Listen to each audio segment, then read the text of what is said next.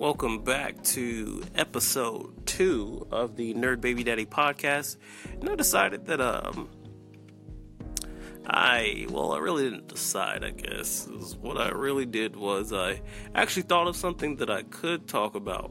Maybe a little bit risque, but let me go ahead and give you some background, give you some context before I jump into what I actually want to talk about.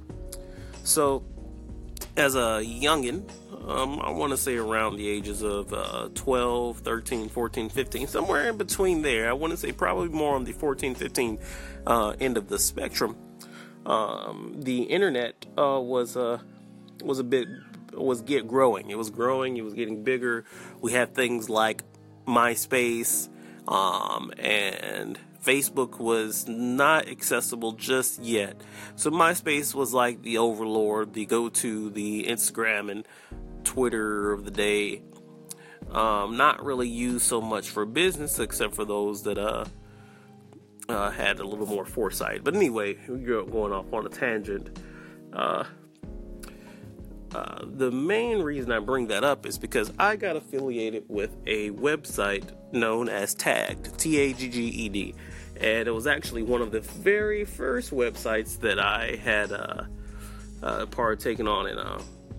As the podcast name implies, as a nerd, for lack of a better term, wasn't really super popular with the ladies. However, due to some circumstances in my childhood, I had already started experiencing some of the hormones and wanted to go ahead and partaking in sexual activity with the opposite sex. So therein lies Tagged. So Tagged, back in the day, they had a lot of ways to be able to interact with the opposite sex, or with the same sex if you're into that, without that big fear of the facial, in-your-face rejection, which I believe we're going in today's society.